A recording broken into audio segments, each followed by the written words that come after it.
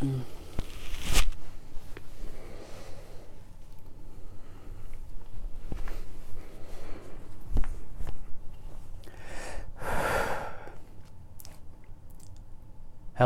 and welcome to episode 4 of the Kindness Rebellion.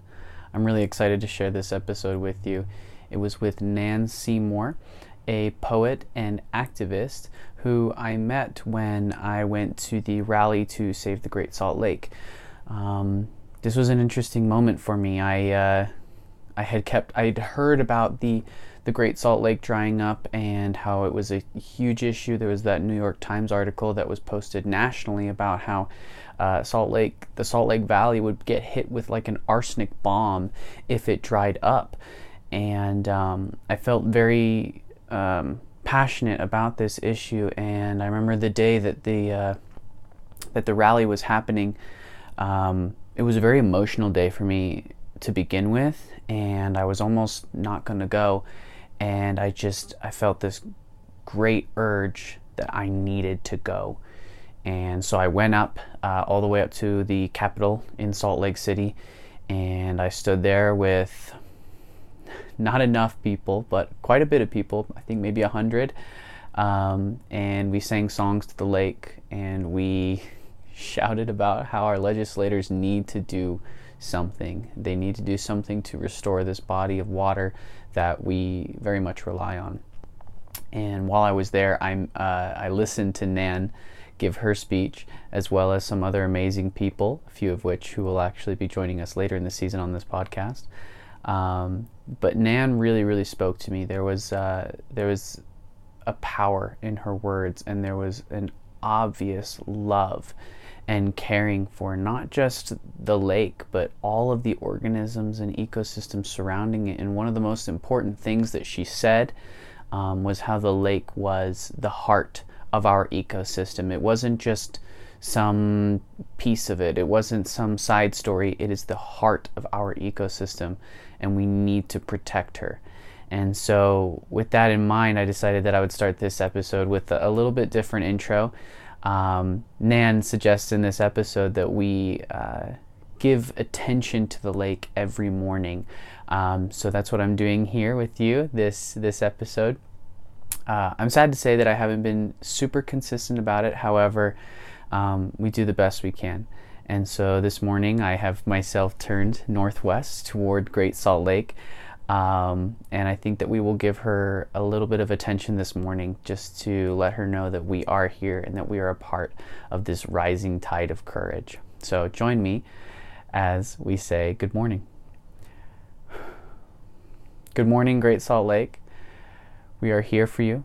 We are attending to you this morning to let you know that we are aware of your needs. We are aware of the struggle that you are going through, and we are here to give you respite. We are here to give you care, and we are here to show up in any way that is needed so that we can restore your ecosystem.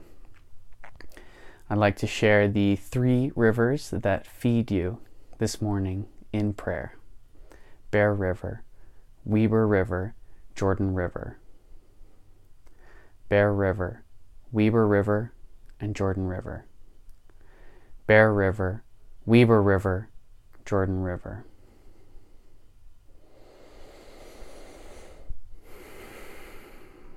Your great intelligence calls to all of us, and we are aware that you are the heart of this ecosystem. We will do whatever we can to preserve you.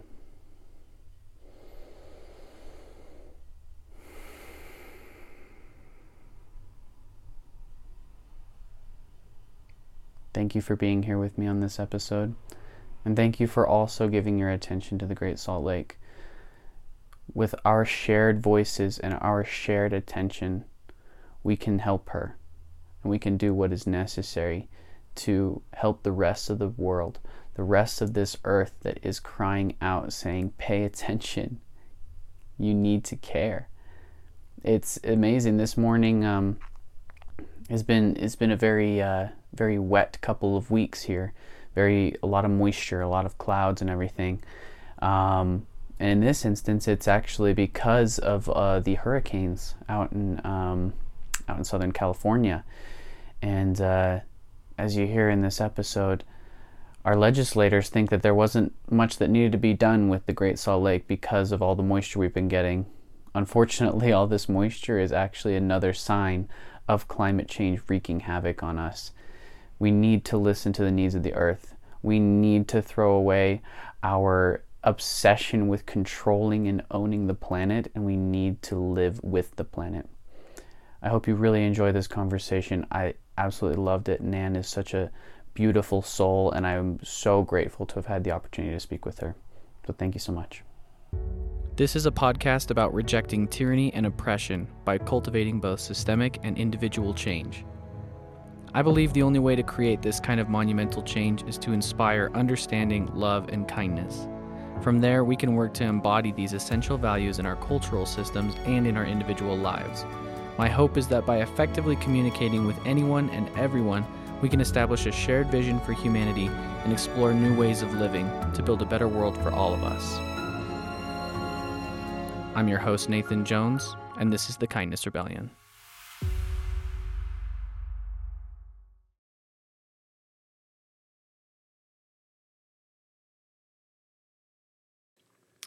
Hey, Nan. Thank you so much for coming on to the Kindness Rebellion. I really appreciate you giving me the opportunity to come into your beautiful home and talk about some very important stuff like the lake and poetry and honesty and beauty. And I wanted to say that I really love all of your activism and all of your efforts. And I kind of mentioned this to you before, but a lot of people just really feel like your power and your truth and how it just really affects a lot of us. And so it was, it's been an awesome opportunity to be able to get to know you a little bit. So thank you so much for being on. I'm really glad to be here with you. Awesome. Yeah, I appreciate it. So I think where I'd love to get started is just kind of getting to know a little bit more about you personally and how you kind of came to this, how you came on this journey of activism and really caring about nature and the lake. Can you kind of tell me a little bit about your history and I guess how you got here?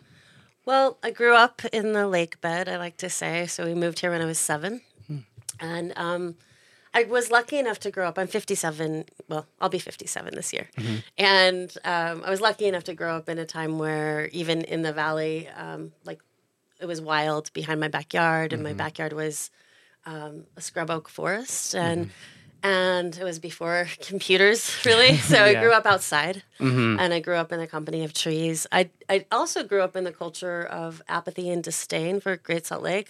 We never went there. I only heard that it was stinky and buggy. And, so I grew up loving outside, especially trees. And I think I was just connected to the earth and everything that's real. Because of that immense good fortune to grow up in that way. And also, I guess, through poetry, because poetry is a call to pay attention. And so poetry always draws me back to those kind of relational ways of being with life. I like that. Yeah.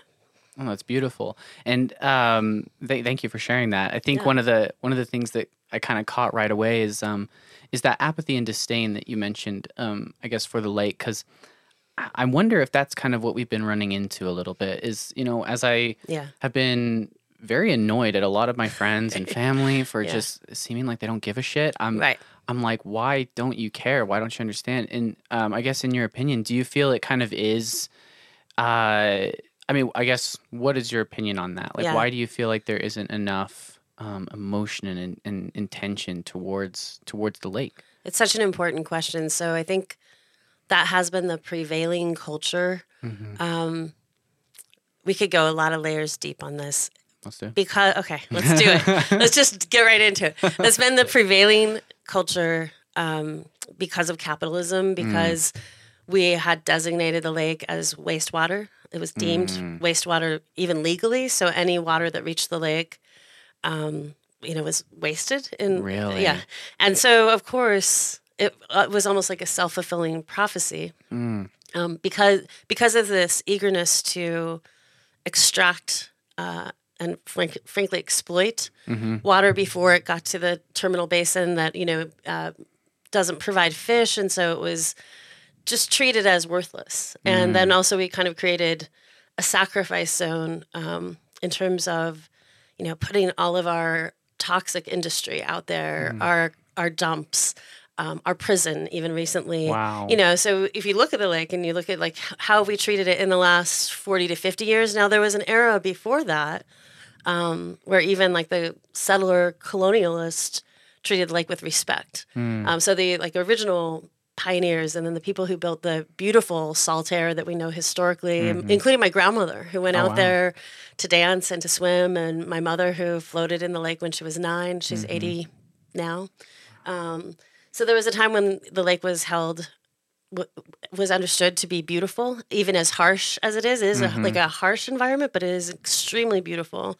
But by the time I was growing up in the 70s and 80s, that culture had faded, and the culture that I call the culture of apathy and disdain was prevalent.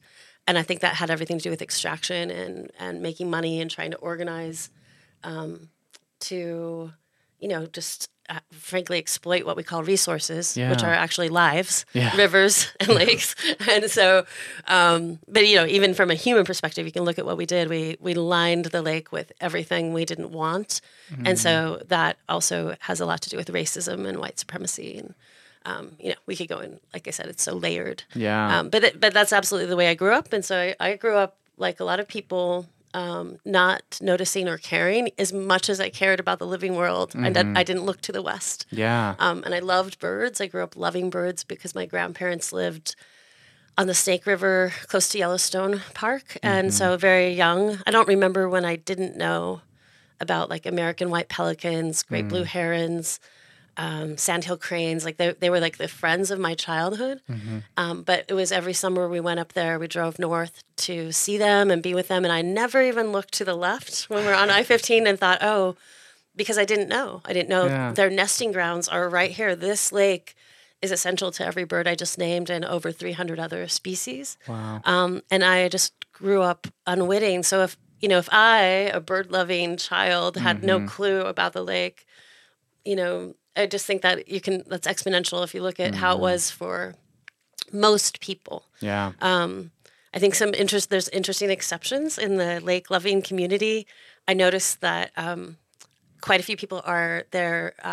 They came here from Great Lakes states. Oh, okay. And it's really kind of fun because they have a culture of absolute appreciation for Great Salt Lake, and they're confused by this culture of apathy that we have. They're like, well, there's a lake and it's great, so we're here fighting for it. And they're not at all like, they're not stuck in the thing that you're talking about that annoys you when you talk to your friends. It's like, why don't we care? Well, it's cultural.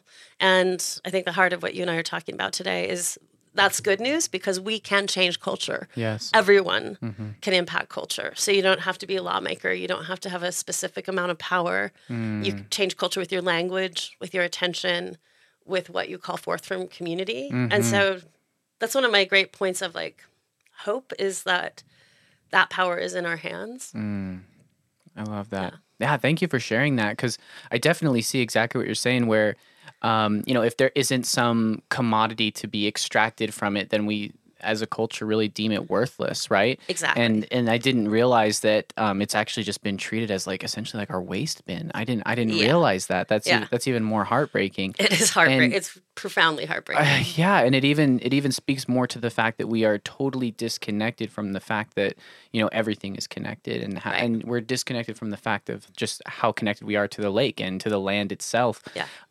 Which is also kind of, I think, a cultural barrier that we're trying to overcome there as well.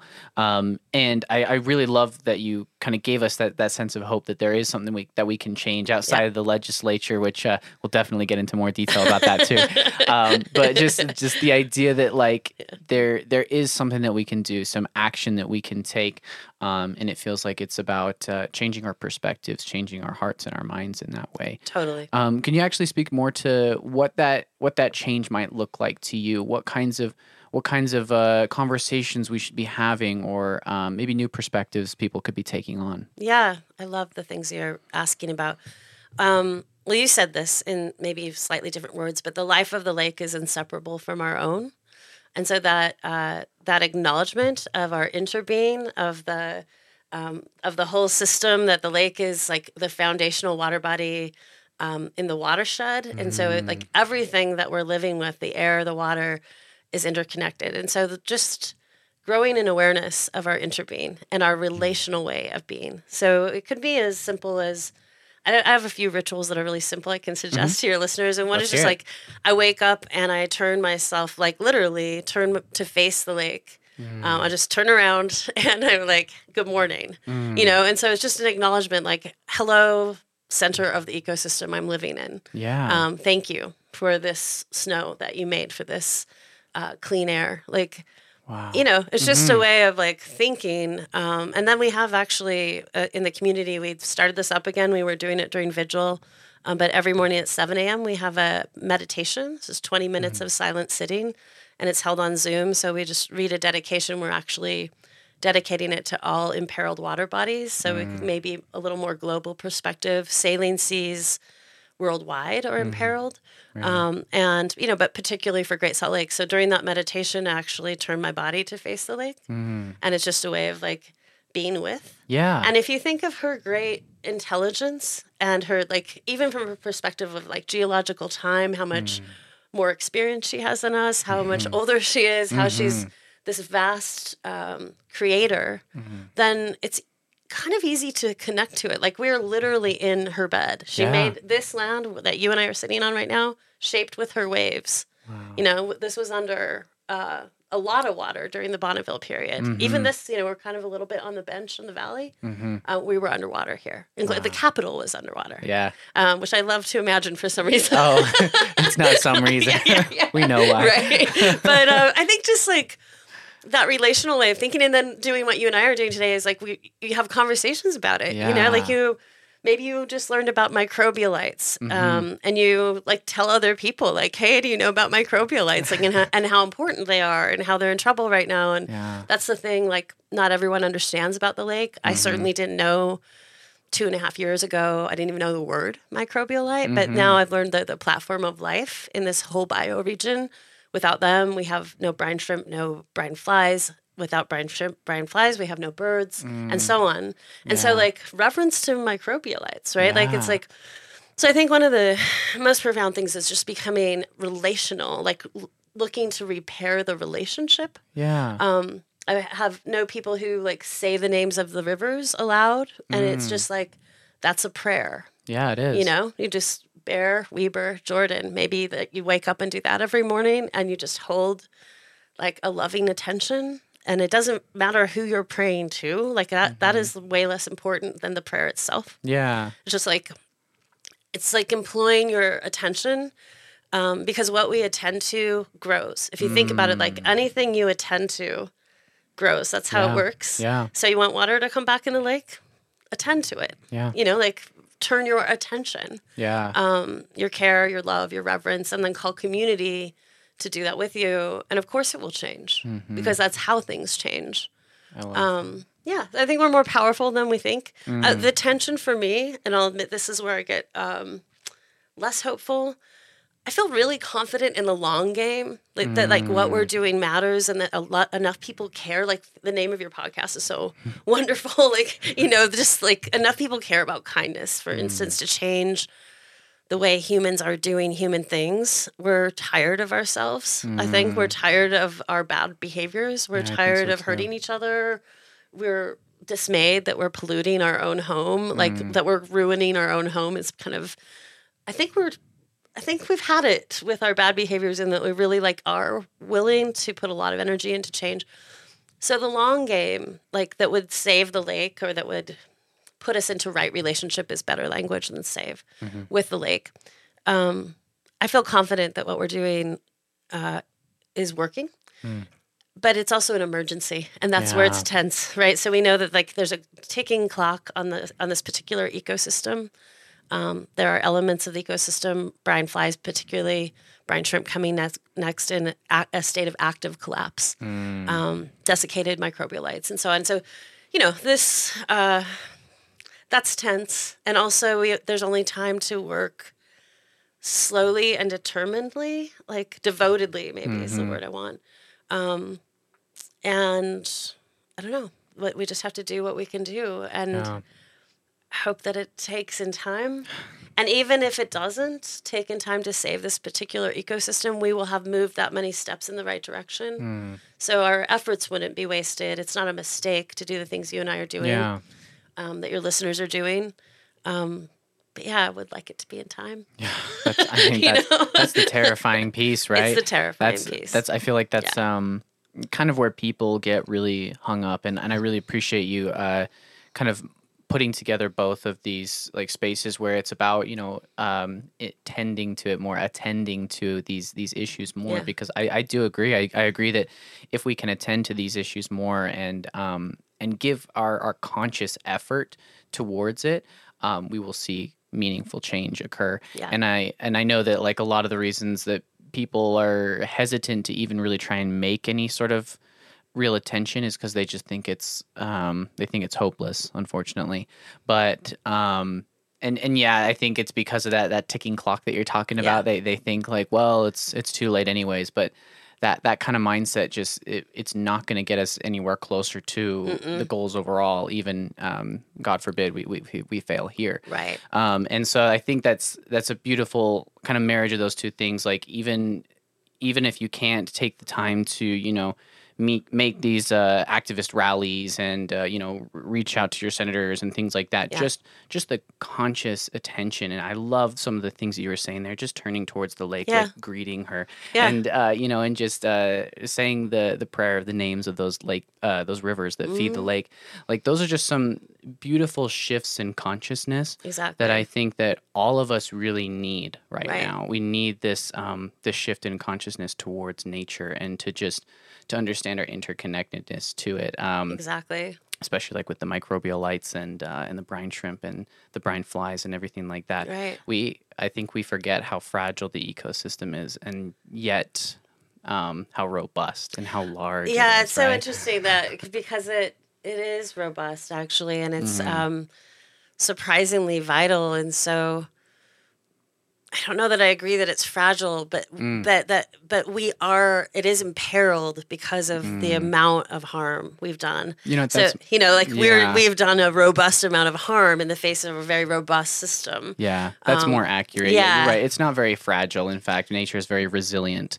It is resilient, and it's imperiled, and it's in trouble, and so what you're expressing is absolutely true. You're right. It's at a threshold. Yes, and that's why it feels fragile. Like we just have been so unaware of the damage that we've been causing. At least I have. It wasn't until recently that I realized, holy shit, we are annihilating this planet. And it's been putting up with our shit for too long. Yeah, it's a terrible moment, isn't it? Because I feel like as aware as I might have been, I came to this knowledge about Great Salt Lake very suddenly. I was very oblivious, really, for a long time. So I identify as a latecomer to this question. It's not like I've been studying it or paying attention, but when it caught my attention, caught pretty much all of my attention. Yeah. But to your point, because I think this is so important for listeners and people in general, you don't have to keep vigil. You don't have to live at the lake like I did through the winter in response to this to make a difference. You can make a difference daily through your words, through your actions, through your consciousness. And when we organize that way, when we tip that center, you could even think of it in terms of voting. If you made this a voting priority and let your lawmakers know that you are voting in response to the lake is your central question as a voter, and you could write to them, not even during the session, just now, to say, hey, I'm paying attention, I'm watching what happens in terms of the lake, and this is what I'm voting in regards to. And voters are more powerful than you think you are. That's the one thing lawmakers are afraid of is their constituents. And so if you let them know, and it really just takes 15 minutes at the most, really easy to write your lawmakers, to find online who they are. I've been aware of a lot of people, including myself, who've done that for the very first time in relation to this issue. As much as we maybe cared about other things, we're like, hey, wait a minute. It's actually time to make your voice heard. So a 3-sentence email is more powerful than you think. So if you're going to choose a little action, maybe choose that one. Yeah. Because it really is more potent than you think, particularly if your lawmaker isn't already doing right by this issue, which is most of them. Yeah, pretty much. Yeah. And I'd love to kind of move into that space, because one of the things that I found really frustrating, I guess, was, at the first rally back in, I think it was January, it was just right at the beginning of the legislative session, I believe.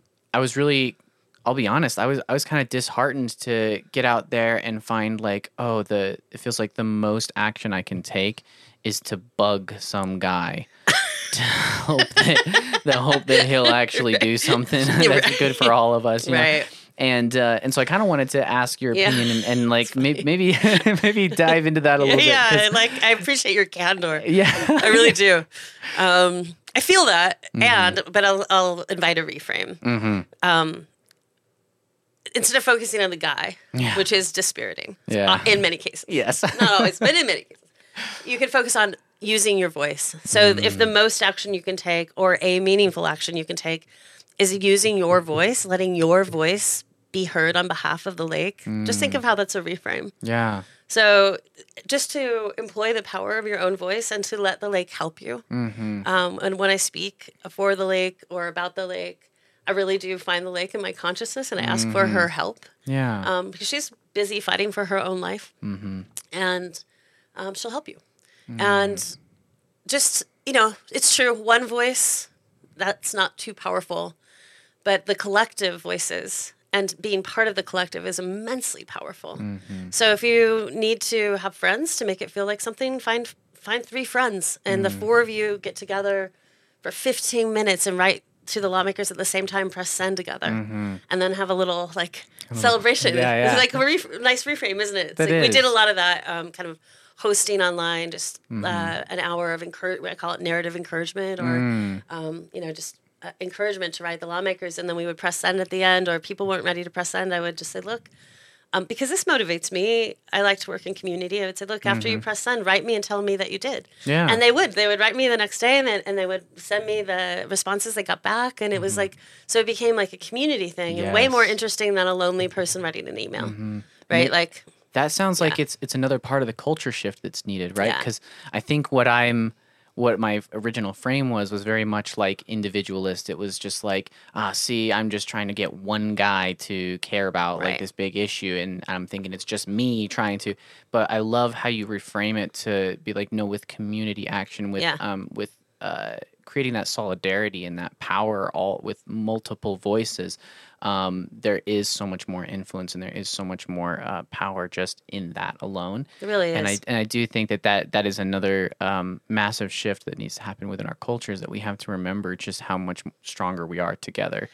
It's a lot more fun too. It's like, you really have a sense of accomplishing something, really just to get a handful of people. Yeah. Meet on Zoom, meet at your house, whatever is practical. Yeah. It's really easy to do it on Zoom. Yeah. So maybe this is, I'm like, actually, it's lighting a little spark for me is like to invite this, because I host these, but it's like anyone could host these little here, let's take an hour. And an hour is more time than you need, really. But it's nice and what we do is like introduce the issue, kind of make sure that there's a simple template is great. It's as simple as saying who you are, what you care about, and then asking for a specific response from the lawmaker. So really like a 3 or 4 line email is plenty. And then we set a timer so everyone's writing in silence for a while, but it's kind of like together. So I don't know. Maybe you have listeners who are like, yeah, I'll do that. Do it. If you want any more like support, reach out to me, because it's something I don't know. I think it could really help.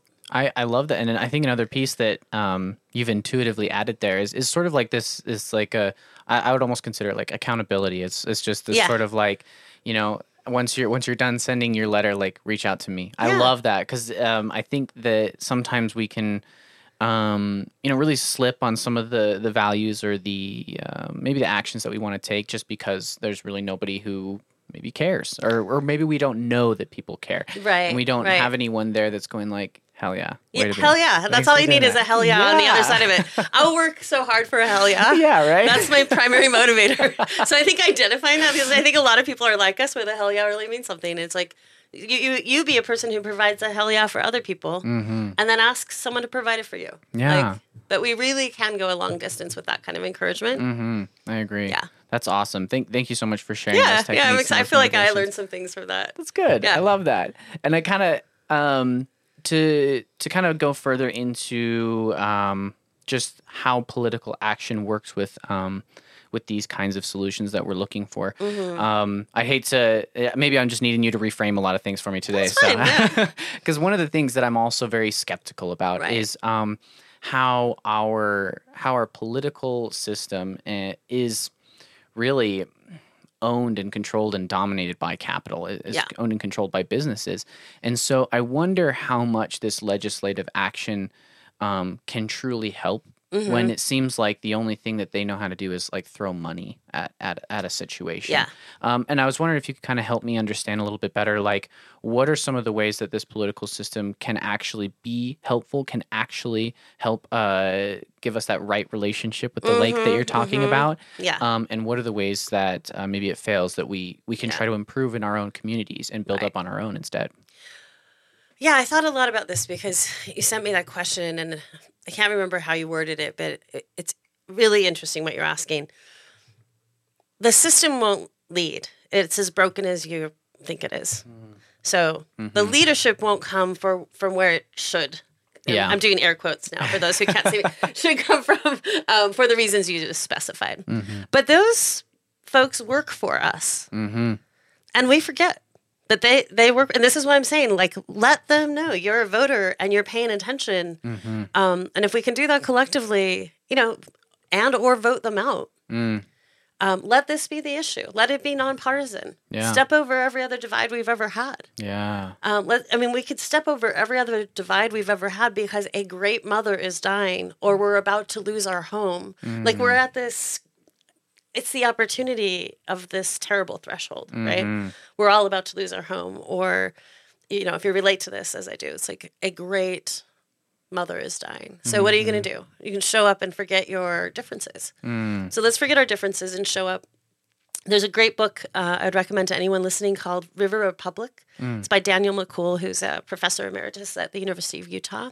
And what it details is the restoration of rivers nationwide. And it's about a decade of river restoration. It's really heartening if you're feeling low. It's a great read. Okay, because you will read about success stories of people who have caused rivers to be restored. The people who make it happen, Daniel calls instigators. And I like both the term and the definition. So instigators are ordinary, this part makes me cry every time, ordinary broken-hearted people who show up.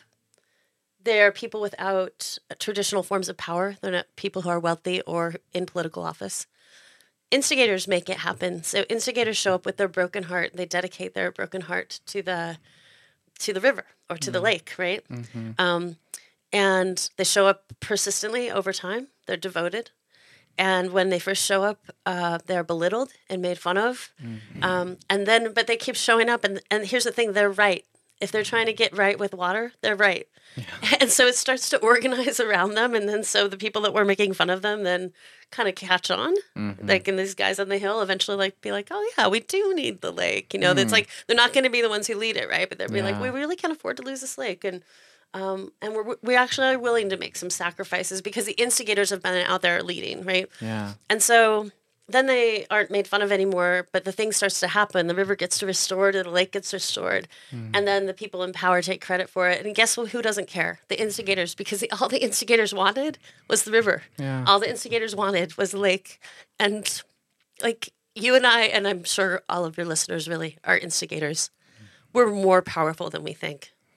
And we are also how it gets done, right?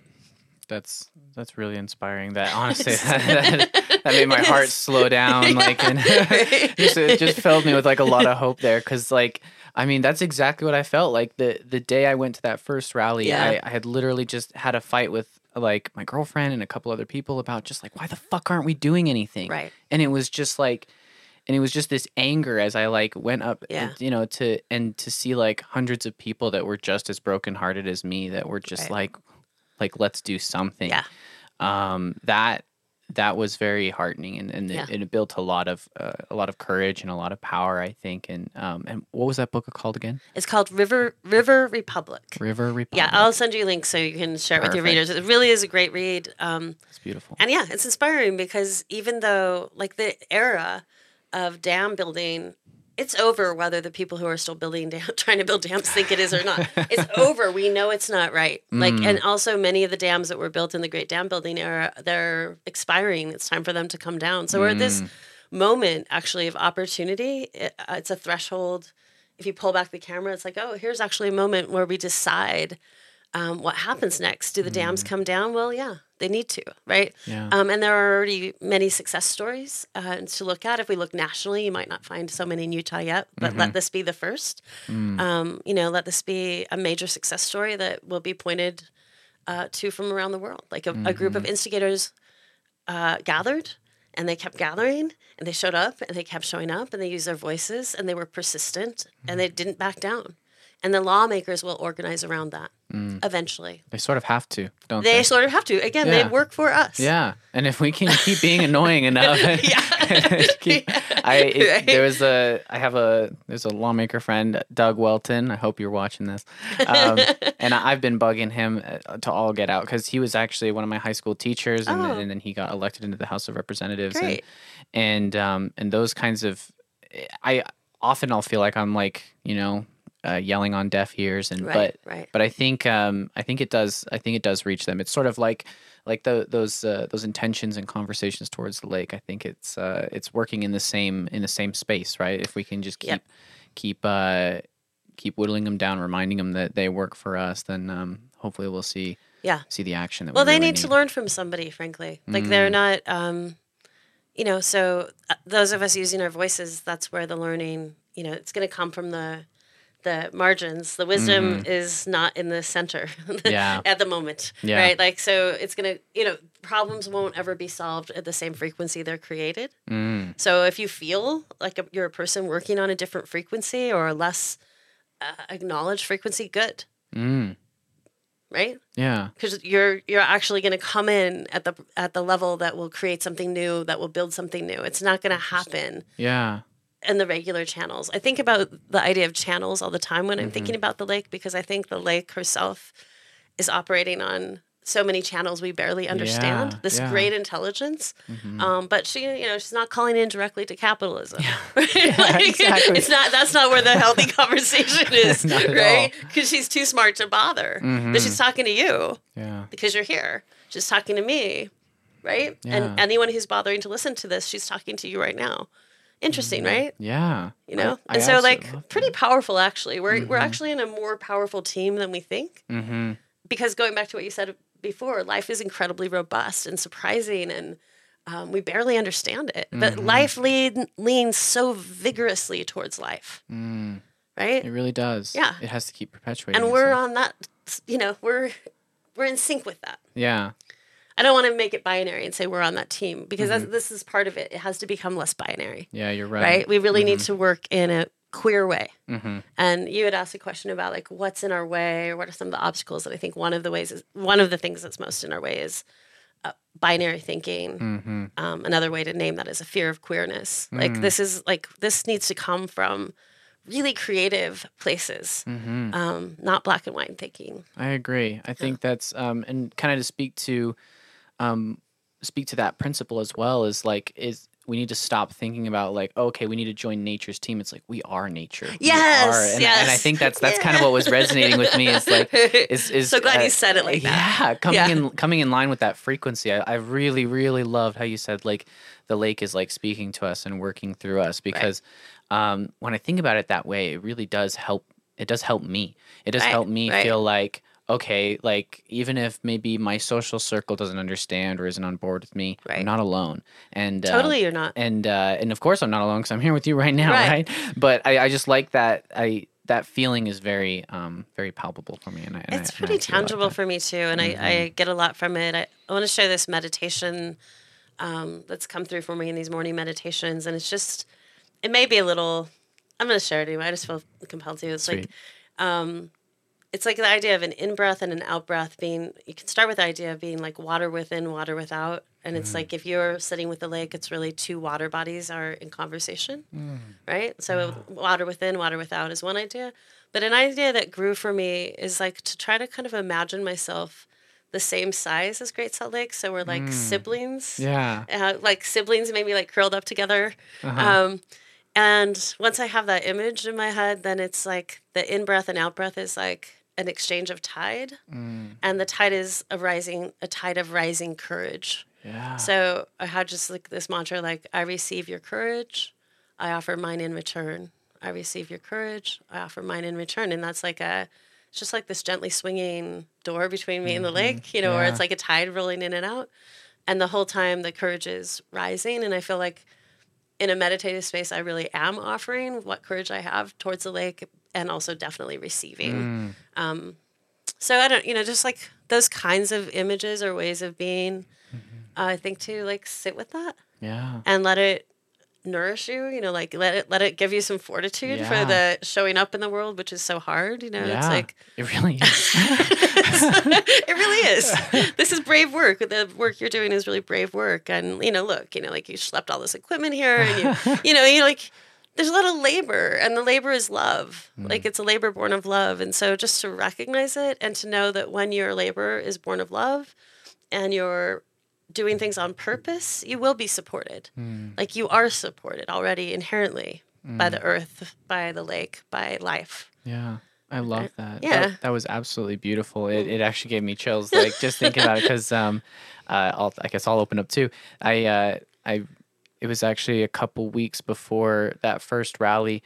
I had taken psilocybin mushrooms to just kind of get some just really courage and inspiration, and one of the things that that was I guess said to me was this it was actually a rising tide of courage. It was Really? those same Oh. same words. That's amazing. Yeah, it was so that kind of like really got me just barely, but and it was just really, really powerful, and it's kind of what was pushing me to just like to show up more. Right. And that was kind of something that it kept telling me was just like have confidence, have like just know that what you're doing is is right. Like you're trying to work through love. Yeah. And so I really appreciate you sharing that, because it really resonated with me just barely. And so and goddamn, you clearly are a poet. Very, very, very, very well spoken, very beautiful, and I really appreciate that, because I think that is what we really need to start feeling and seeing more of, right? Is just like our interconnectedness with all things, with each other, with life, with the lake, everything. Yeah. Because that's how we're going to draw that courage. We're going to draw that power, really, to make the changes that we absolutely need. I think it's really there for us.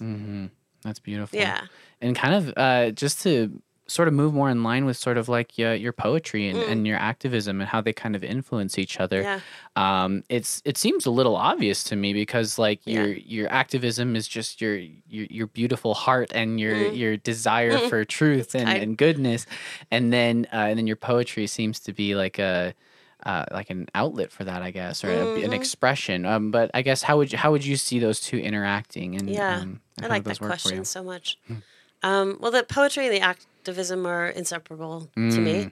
So, and it goes back to that first idea that it's just me paying attention. But it really is me paying attention, like training my attention. So I feel like the most important part of writing is walking around the world as a writer. And what I mean by that is like you're paying attention. So when you notice something that's interesting or beautiful, like we're just looking out the window and there's a squirrel nest high in that curly tree, right? Oh, I see it. Yeah, right? And so it's like, okay, I see it, but then I let my attention underline it, or like I sometimes feel like it's like if I had like a gold pen, it's like I'm tracing it so I can have it again later. So I can bring it, it's like I'm putting it in a resource, like a basket, maybe you could call like beauty or truth. And grief would go in there too. Like, so, you're counting the bodies of birds on the shoreline. I pay some particular attention to the detail, like what is their posture? What is the water like around them? What kind of bird is that? If I know they happen to be grebes, the ones I was counting. And I'm saying that because I'm using that example because I don't mean just things that we traditionally think of as beautiful, but I mean like evidence of life, diversity, interests, like anything. If I want to have it as a writer, then I'm going to attend to it in a certain way. And that is the same attention. It's relational attention. Yeah. there's some kind of I love you in it. Yeah. You know? Yeah. That's like the underlying energy of it. But it's like, oh, I'm pausing long enough to take it in, or I'm pausing long enough to listen to see if the lake has something to say. I am maybe also humble before the thing. Like I'm trying to get into a posture of humility. And so this is, you asked something about what a vision that would carry us forward. And it definitely is like toppling that internalized hierarchy of humans being the most important species on the planet. Apex predator. Yeah, Whatever the hell. like we can't be so self-important. It's part of what's messing everything up. So it's like to be just as curious and interested about every other species, including invertebrates. It's like, what is singing below the soil? That whole, like if we dropped a tiny mic, and I know this from my friend who's a etymologist, right? No, entomologist. Entomologist. Right. I always get those two mixed up. Insects, right? Yeah. That if you, like you put the right kind of microphone in the earth right now, the whole thing would be singing. And it would be, a chorus of both invertebrates and fungi and all kinds of things are singing in this alive earth. Let's be curious about that and not think that we're more important than everything that's singing under the soil, everyone who's flying in the air, every bud that's like getting ready to burst right now. If we got like humble in a certain way, that would actually be the first move. Everything would get right around that. You know what I mean? It's like if we just got into a more humble way of being. A beautiful example I'll give, because this just moves me so much. And it's also a great resource for your listeners. There's a wildlife photographer named Marianne Karen, and she photographs birds at Great Salt Lake. The most amazing photos you've ever seen. I'll make sure you have the link or the follow. But I've watched her in action, and this is how she does it. She spends hours on her belly on the shoreline so that she is not looking down at the birds, but at the water level, at the bird eye level. And when you see the photos, you can see that this is a posture of great empathy. Yeah. Like even the photos grow your empathy. And it's such a different thing than looking down. Yeah. Right? So she's in the most humble posture possible. I also saw her trying to take a photo, like just fall to her knees and walk on her knees so as not to scare the birds or flush them out, right? So she's just like walking on her knees. And I'm like, this is the way to be. Right? Yeah. And it's like, I don't know, it's physical. There's an embodied element to this. And that's why I actually talk so much about like turning your heart and face to the lake. And I mean it like we did at the rally. If you're going to acknowledge the lake, let's not only look at each other, let's actually like figure out where she is, like and bring her into the conversation. That's why I have this little altar here. Like this is actually water from Great Salt Lake. Oh, beautiful. And oolitic sand and some bird bones. And it's just like, let's be with. Let's be with. And that's what witnessing is. And all of these things we're talking about are acts of witnessing, which is just another form of love, but it's kind of a skillful, it's skillful and also something that takes practice to do well. But anyone can do it. Yeah. Anyone can do it. I love that. And I can see how that translates into your activism, that attention, that attending, and that. And I think what I really liked about that is I'm pretty new to any sort of concept of poetry. In fact, your book is my first like poetry book that I've ever purchased. Yeah. That's really tender. Yeah. That makes me happy. I've always thought that, that it was just like kind of pondering or even like reactive in a way. But I think when I'm listening to you speak about it, it really does feel more present and more like attending to. Yeah. And if anything, you may, kind of pull things up later on and try to draw from that. But I love hearing you like talk about just like the attention that you give to it and how that builds that humility, that equality with everything that you're trying to write about and think about and care about. Right. And I think that's I wholeheartedly agree that humility of our place within this ecosystem, within this earth is a huge piece that we're missing right now. That I think that comes from the human ego, the idea that, we think that we're this big bad creature, or maybe not bad, but just this creature that deserves whatever we want kind of thing. Right. And that's where, a lot of my philosophy has been influenced by Alan Watts, where, sort of the ego is an illusion and it doesn't exist. And I think that that's something that has actually kind of helped me maybe unbeknownst to me, it just helped me kind of build that humility with nature. Is just kind of like knowing that this is like the thing that I consider myself would not be here without all of this around me anyways. Exactly. And so I think if more people can kind of really comprehend that and Right. have that, I love how you said that curiosity, Yeah.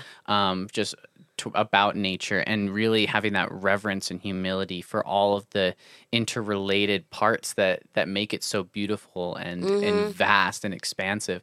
I think we can have we can build like these beautiful worlds and systems and cultures and technologies that are totally they're totally aware of that Right. interconnectedness and just can help us really grow in that sense. And I think that's kind of what that question about I guess like our politics was really influenced by, is I'm Right. like, can they really get that sort of interconnectedness? Like it seems like they try to separate themselves in those Right. capital halls and everything like that. Yeah. I wonder how different it would be if they were meeting out on the lake every day. That's a really interesting question. Wouldn't that be amazing? I was there the first year when they flew over in those Black Hawk helicopters, and I was glad that they, a lot of people had things to say about that, but I was glad that they were even looking, Yeah.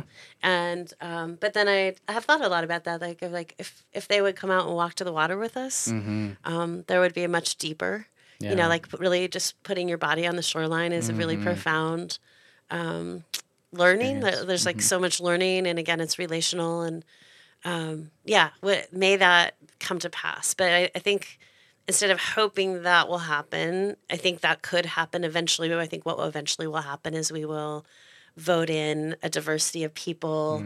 This will take time, and we don't have a lot of time, so we really have to lead.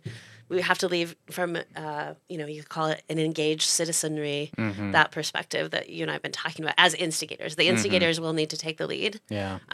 And we will need to not despair when they are slow in following it, because they're going to keep stumbling around. But some things are happening. Some good things have happened. I want to say that the donation of water from the LDS Church is something that has given me a lot of hope. It's only 2% of what we need, but it's also a significant donation and a lead. So it's the first donation of actual water to the lake. And it shows some real leadership that could be followed, and others, may it be so. May that like open a floodgate of people who do have water rights, giving them to the lake, people funding the purchase of water rights. That's all, that door is open now, and they walked through it and showed that it could be walked through, and so that could be. Yeah, I'm glad you brought that up. Yeah. That I've had a checkered past myself with the LDS Church, and when I heard that, it was very promising, and I was actually happy. I was very happy to hear that, and I love like what you said, where it's this show of leadership and hoping that more people are paying more attention to it. So I do think that was a beautiful offering, and although we need a lot more, it was a great first step. It was a great first step. It was. And so I love that. And that kind of brings me to some of my other questions, is just trying to get people on the same page as to like what are the most pressing needs for the lake, and like what would need to be done to sort of restore and build that right relationship that you're talking about. Well, I'll name, we need water. So, but having named that there's a capacity to receive water, and that donation happened, we just need a lot more of that, 50 times that, and we'll be at a neutral. So just to, we got to keep going. Great start. Let's keep going. So there's that. We really need to articulate a lake level goal. We missed that opportunity this session. That was a dispiriting moment. But there's another session coming, and that lake level goal of the one that was put forward was 4,198 feet, which is it was 9 feet above the water level at the time. So I think just naming that and actually like articulating it and envisioning it when we walk out to the lake. Look 9 feet up. It's taller than me by ways, right? Yeah. I had my friend Jamie Butler, who's a scientist, actually like hold a walking pole. I have a photo of this, so you can at the 9-foot level, so you could just like look and say, okay, we need that much more water. It's significant. Yeah, but if we don't articulate the goal, of course, we have nothing to work towards, and that should not be partisan, although it was treated as partisan issue this time around. But so again, the engaged citizenry, the instigators need to demand the goal. That goal needs to be named. We need something to work towards. 4,198 feet is a bare minimum level of viability, sustainability. So you could round it up and say 4,200 if you find the number 4,198 hard to remember. Gotcha. Or you could tattoo the number 4,198 on your arm as a prayer. I think some people have already done that. It's great. I like that. Yeah, I do too. So we need that goal. We need that goal articulated.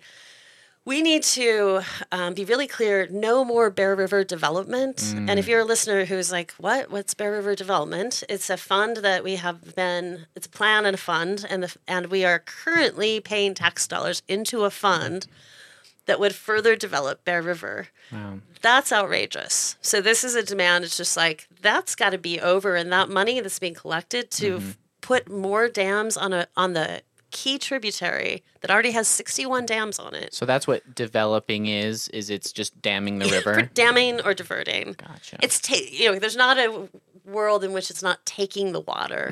So of course there's no ethical Bear River development in this era. That's over. So why are we still collecting money for it or pretending like we're going to do it? That's suspicious. Yeah, and it just needs to be like called out. Yeah. And that money needs to be reallocated towards Great Salt Lake water rights. I see. Huge opportunity. There was a bill that was presented by Utah River Council specifically asking for that. And it got kind of like stashed away in committee. They didn't even want to talk about it. And so that's going to come back around. And this is something we need to focus on. No Bear River development. That articulated goal, more water to the lake in any way we can get it to the lake. And then it's just, organizing around right relationship with water, including transparent water reporting. Yeah. So some of the bills were about obfuscating reporting. Some of the bills that didn't pass would have made water reporting more transparent. And we've got to be really clear and demand, like, this should just be something demanded. There's no hiding this information. Of course, that's working against everything that we need to do. So I think, there was one I saw. It was literally just trying to get golf courses to transparently report on their water usage, and that got stalled. Right. And that example is really profound because just like there was even, I don't know, one of the stallers I think said something like, it might hurt their feelings. Like, we're so worried about the feelings of golf courses. Well, of course, we're worried about the feelings of people who are profiting from exploiting water. oh my God. Right. Yeah. Right. So, cue the eye roll, but basically, no. So we just, I think, becoming conversant in water policy to the degree, like if you're listening to this and you're like, hey, I want to know more about this, HEAL Utah, HEAL.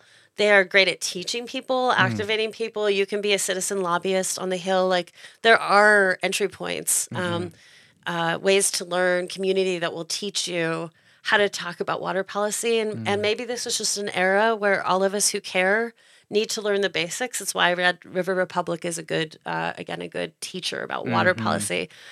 2 years ago, I didn't know anything about water policy, but I just I'm a citizen who cares, so I better learn a few things. Yeah. And you can learn with friends and, I don't know, be people who talk about water policy. And it's an important thing to learn. Like, I think some people might be, bored by any talk of policy or anything like that. But, like, that's something I've been kind of cognizant of lately is it's like, I don't even know how cities develop access to water. I don't even know, like, if any sort of thing collapsed our infrastructure, like, I wouldn't know where to get, like, healthy, clean water and get it to people. Like, exactly. I think that's something that that we really take for granted, and especially where we're in this this crisis, right? It's more important now than ever. So that brings up another thing that I think is consciousness. It's so great to grow. It's like, be a citizen of the bioregion, and like start thinking like a citizen of the bioregion with that curiosity. Where is this water coming from, and where is it going after I use it, and find out, right? Like it's like, and it's not necessarily organized into cities or even states, right? It's like, think in watersheds. Let's like start seeing watersheds. Yeah. You know those bumper stickers that say "Start seeing motorcycles," and there's a campaign so you would see them. I was like, would that catch on? Start seeing watersheds. But I'm like, instead of thinking this river, this lake. That's not how water thinks. Water is like thinking in the watershed. So let's think about the whole watershed and be curious about where it's like a wonderful activity is to find the running water nearest you, figure out where it came from and where it's going to. Okay. It's part, like you can map this out on Google Maps. Yeah. Like where's your closest brook or stream? Where's that headed? When does that get to Great Salt Lake, or where doesn't it meet Great Salt Lake? Because that's what's happening, right? And any water you and I could find here is running into the Jordan River. That's running into Great Salt Lake. And where did it come from? Where are the headwaters of the watershed? Probably coming from, you're looking at the snowpack and it's coming from this part or that part. Maybe it came from Utah Valley. Like, let's connect our thinking and even like our felt sense of the system. See and feel yourself as part of the system. Yeah. Because we'll act differently if we do. That continues to build that consciousness we've been talking about that consciousness of our integration and our dependence on the natural world. Right. I love that so much, actually, because I live in Springville, and so I live right next to Hobble Creek. Oh, and I'll be honest, I've never even thought about like the watershed that comes from, or like maybe what part of it like it really comes from. But what I do know is that as it's going down, I always assumed it would go straight to Utah Lake, but apparently it actually goes to a farmland, an alfalfa farmland, and that's honestly like where it's mostly diverted to. That's interesting. And I was just like blown away by that. I was like, okay, really, like, isn't this mostly for people? And they're like, yeah, but it's a lot of our water usage is for agriculture. Right. Yeah, so just that awareness, knowing that. And so instead of, because if you asked me a few years ago, do you want to learn about water policy? The word policy would have put me off and I would have said no. No, thanks. But let's just say, let's learn about water and what people are doing with it. Yeah. And also what can be changed. Yeah. How, so again, the word relationship to me is really, what's our relationship with water? What's our actual relationship? Yeah. Yeah. And seeing all that actual infrastructure and everything like that. Right.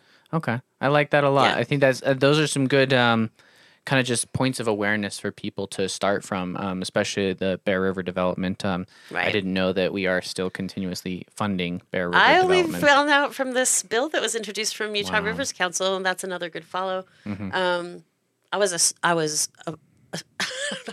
appalled. I'm like, are you kidding me? Wow. We're still collecting tax dollars for this? That's so outrageous. I mean, there should be an uprising just on that count. Yeah. Right. We'll call for that. Okay, good. It's the rebellion part of there you go. Rebellion. Yes.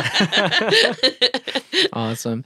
So I think those are some good places to just kind of start for people. I guess something that's kind of weird about Utah is that our legislative session just barely ended. Yeah.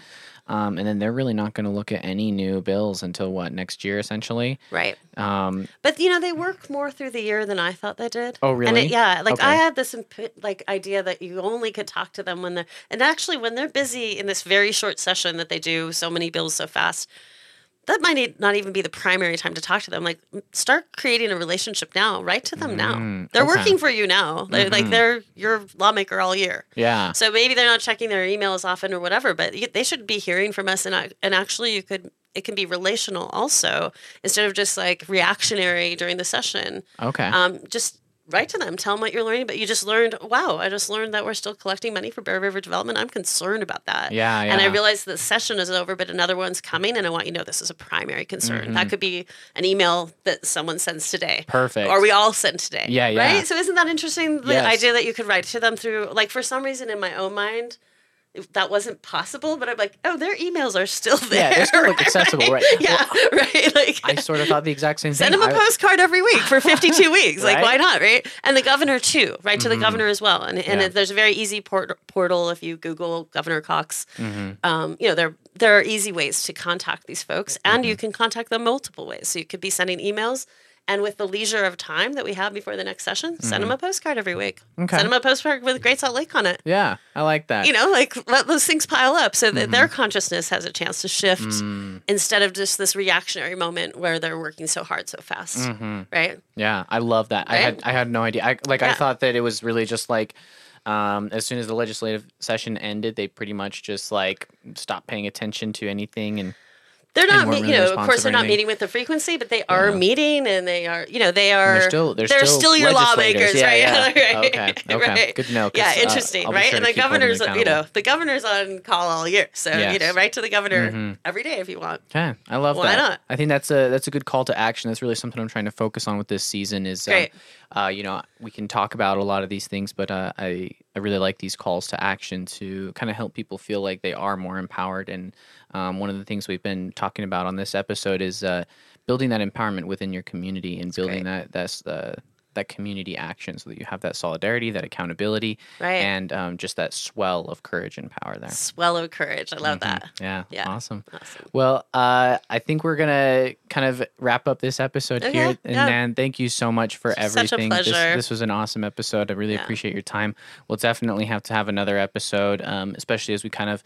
And I would just love to keep in touch with you, honestly, same. and Yeah. keep up on everything we can be doing for our Great Salt Lake and the entire ecosystem as well, because I think there's a lot that has to be done, right? Yeah, definitely. I think going out, I just want to underline because I'm really moved that the words "the rising tide of courage" came to us independently. Maybe you'll call this episode "the rising tide of courage." I definitely will. Yeah. But I just I'm really moved by that, and that tells you, how the lake is working on these other frequencies, and we're part of that. We belong to the earth. We belong to the lake. Our worth is not for sale. It's inherent. And I think those are the things I want to say going out, that if we just understand that that's how it really is, and we insist on organizing around that, we'll change things. I agree. Yeah. I love that. Would you actually mind leading us out by reading your poem that we have I'd set love up to right read here? this so much. Thought that'd This be is a beautiful. proclamation. This has been read aloud to the lake many times by many people, but yeah, I'll totally read it. It's called "The Earth-Given Rights of a Great Water Body." It's a direct address. Great Salt Lake, we proclaim your rights. We uphold your right to echo the heavens. We hallow your right to swallow the sky. You have the right to bear islands, to parent rookeries, to protect saline reefs. You have the right to bicker with wind, to chant canticles of light, to beckon wings. Great neighbor, beloved water body, these are your rights. To be enlivened by rivers, to orchestrate migrations, to slumber under the lullaby of silk and stars in the darkest night. We avow your right to change your mind, alter your imprint, refine your design. We confirm your right to flourish. We proclaim your right to more time. Beautiful. Thanks. Thanks, Nan. Wow, what an amazing conversation. Thank you so much for being with us today and listening to this conversation and giving your attention to the lake, as it is very much needed. There are, a lot of action items that we discussed in this, writing to your legislators here in Salt Lake to make sure that they are aware that we know that they are responsible for making these changes that are needed to preserve the lake, and that they work for us. And so if you have some friends that you can get together to write out some emails to these legislators and make sure that they listen to us, please do so. And also make sure to show up to all of these events that are going to be happening. Obviously, I'm releasing this at the very end of the year, essentially. And so the legislative session will start next year. But remember, they are working for us all the time, and so we need to be present. We need to be vocal, and we need to be loud, and make sure that they will listen to us.